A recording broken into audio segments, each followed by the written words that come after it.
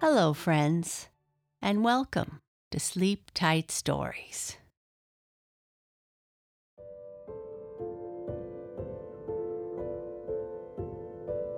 This story is about the last party of the year. It was a great summer, but now the weather is getting cooler.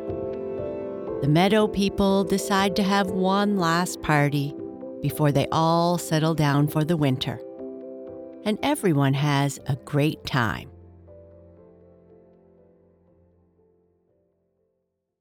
The last party of the season.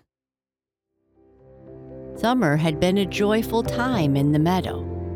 It had been a busy time, too.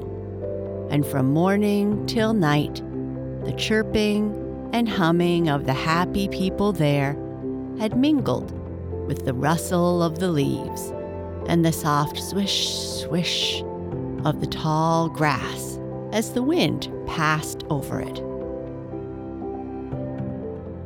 True, there had been a few quarrels and some unpleasant things to remember, but these little people were wise enough to throw away all the sad memories and keep only the glad ones.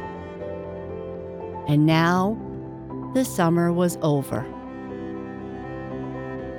The leaves of the forest trees were turning from green to scarlet, orange, and brown. The beech and hickory nuts were only waiting for a friendly frost to open their outer shells and loosen their stems so that they could fall to the earth.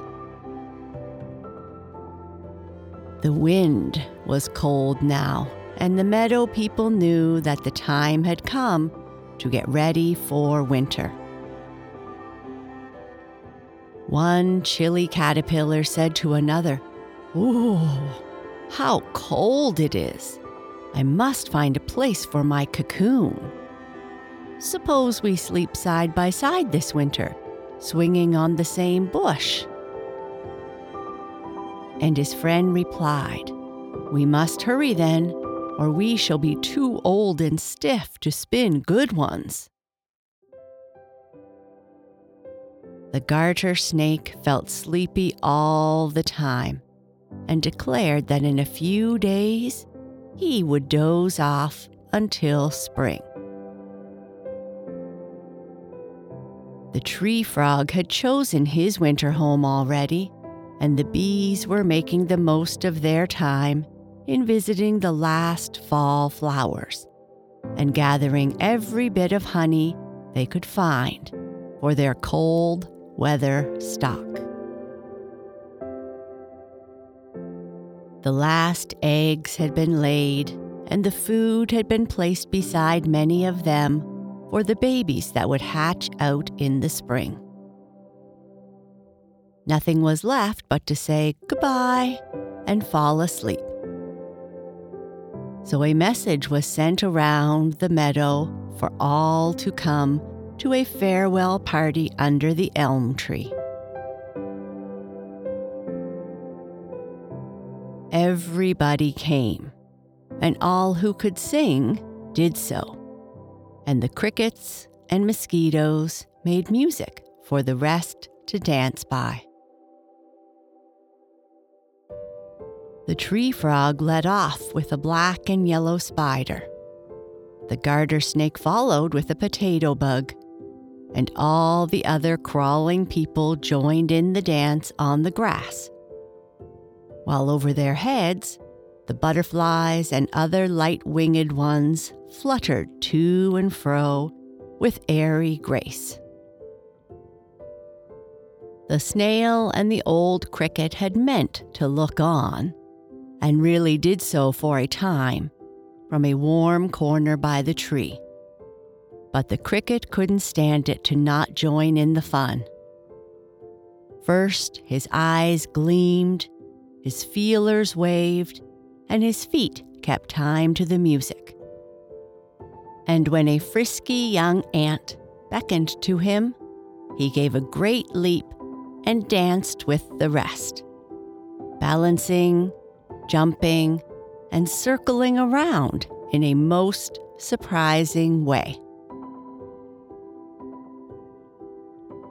When it grew dark, the fireflies' lights shone like tiny stars, and the dancing went on until all were tired and ready to sing together the last song of the summer. For on the morrow, they would go to rest. And this was their song. The autumn leaves lying so thick on the ground, the summer birds flying the meadow around. Say goodbye. The seed babies dropping down out of our sight, the dragonflies stopping a moment in flight. Say goodbye. The red squirrels bearing their nuts to the tree, the wild rabbits caring for babies so wee. Say goodbye. The sunbeams now showing are hazy and pale. The warm breezes blowing have changed to a gale. So goodbye. The season for working is passing away. Both playing and shirking are ended today. So goodbye. The garter snake creeping so softly to rest, the fuzzy worms sleeping within their warm nest. Say goodbye. The honeybees crawling around the full comb, the tiny ants calling each one to the home. Say goodbye. We've ended our singing, our dancing and play, and nature's voice ringing now tells us to say our goodbye.